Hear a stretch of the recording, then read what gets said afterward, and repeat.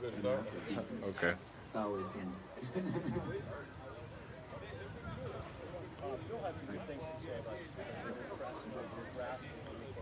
Right.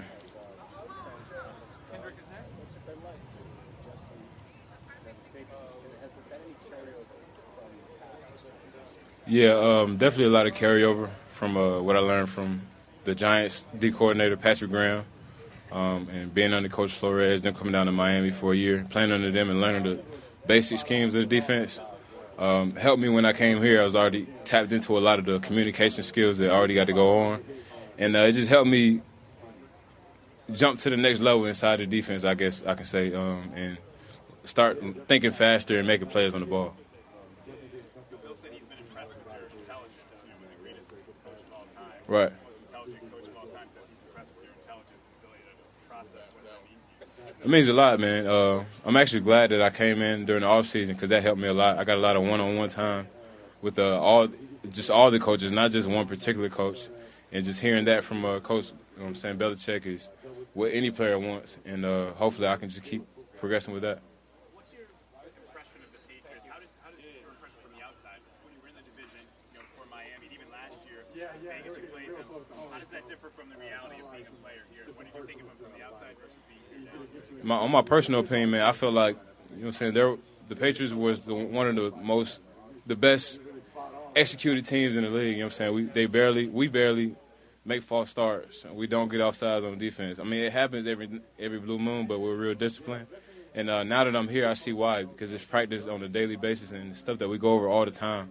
And I think that's what helps us be who we are, And you can see it from being on the other side of the field. All those things play out because it happens every day in practice, and it's a good thing. A lot of veterans in that linebacker room between Hightower and Van Noy and Judon. I know you've been in the league for a while yourself. Have you been able to learn anything from those guys? Oh, yeah, for sure, man. As soon as the day I signed with the Patriots, I texted KV. I was already in contact with him. Got in contact with High, Mayo, even the older cats. He been here for a while, and just told him, man, I'm ready to work, and whatever you got, whatever knowledge y'all guys have for me, I'm ready, and just lay it on me. I remember when you signed, you talked about knowing the history of the Patriots linebackers and Gerard Mayo. What's it been like working with him as a coach? It's been cool, man. And he's one of the guys that I was a little bit younger when he was playing, but being from Georgia and him playing at Tennessee, I was able to see him in the SEC, how he progressed through the SEC and went on to play some years. And he played beside Gary Guyton. Gary Guyton went to my rival high school, Bradwell Institute. Well, we're from the same area. And I talked to Gary a little bit, and Teddy came out the other day. I knew Willie McGinnis he came and coached the camp when I was in high school. So just been all over the place and seeing these Patriot linebackers come back and give back and try to spread knowledge on the next generation, even KB and Hodge, them being older cats in the room, they still, everything that we need, we can ask them and they'll give it to us. Those two guys you played with Kyle, obviously. Mm-hmm. Hightower, though, you work on your fit. Right. Man, when they would come down to Hard Rock and their defense was on the field, I was watching 54 the whole time. And, no ifs, ands, or buts about it. At the time, it was 18, when Tom was still on the team. As soon as we go back on, and I watch our offense on the field, and I watch Hightower play the whole game. That's all I would watch the entire game, because that's who I eventually want to be like one day. You know what I'm saying? Why would I watch him? At the time, I think it was Bobby Wagner, High, and maybe Patrick Willis. No, Patrick Willis is already gone. It was a couple other backers around the league that when they play, you're going to sit there and watch him. You know what I'm saying? And I just gave him that respect when he was on the field. You know what I'm saying? And it still applies now. Everything he does, how his thought process goes, his leadership and stuff like that, I just try to soak it all in. How much has Kyle helped you? Obviously he's been here before you guys shared a training camp in Miami before you trained in Vegas. How much has he helped you acclimate to you? Man, Kyle really doesn't know this, but he kind of put all the pieces together in my head. I had this big puzzle in my head about this defense before I met Kyle, and just learning how he manipulates the front and also plays in coverage. Just learning and tying the two together. I really learned that from Kyle because he's so smart in how he can get a sack. Oh, who's going to get the sack in this play based on the center's point or whatnot. And he really taught me that, and it helps me play faster. always good to see him run. Thinking back to that last play that he was talking about, what was that like how much does the intensity level ramp up from next year? Man, yeah, you just whenever you say gotta have you think about it. 50,000, 60,000 fans in the stadium, and it's the last play of the game, and we either gonna be walking in the locker room happy or mad. That's what I think about.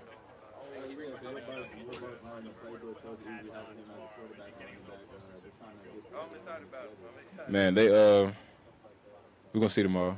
I mean, this is what it's all about. I'm a football player. I don't a linebacker.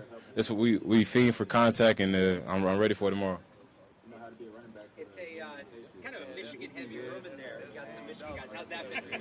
Yeah, it can't be Michigan heavy. They haven't won in 10 years. So we got Ooch, we got Winovich, and we got the Rook.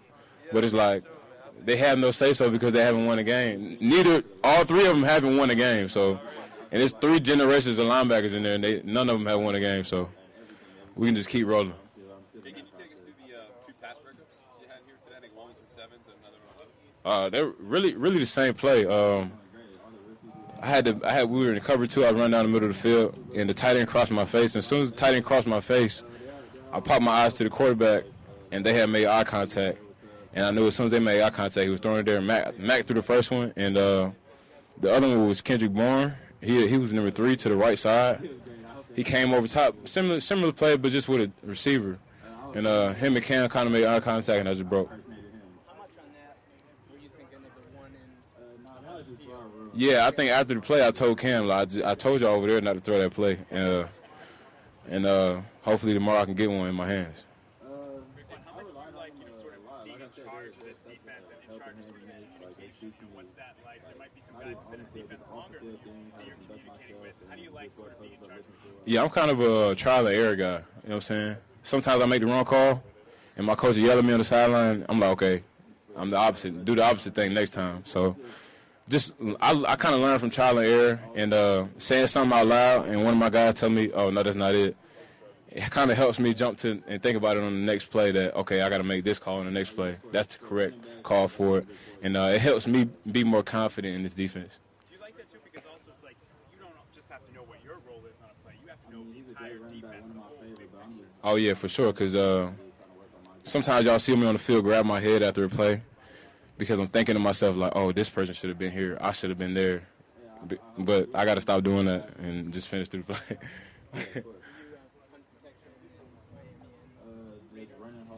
Yeah, all special teams for the Raiders. I did KOR and punt for the Dolphins. Yeah.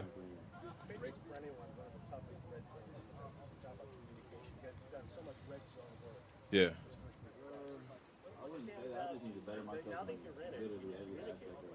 I mean, I think the coach says it all the time, and the most important thing about football is points.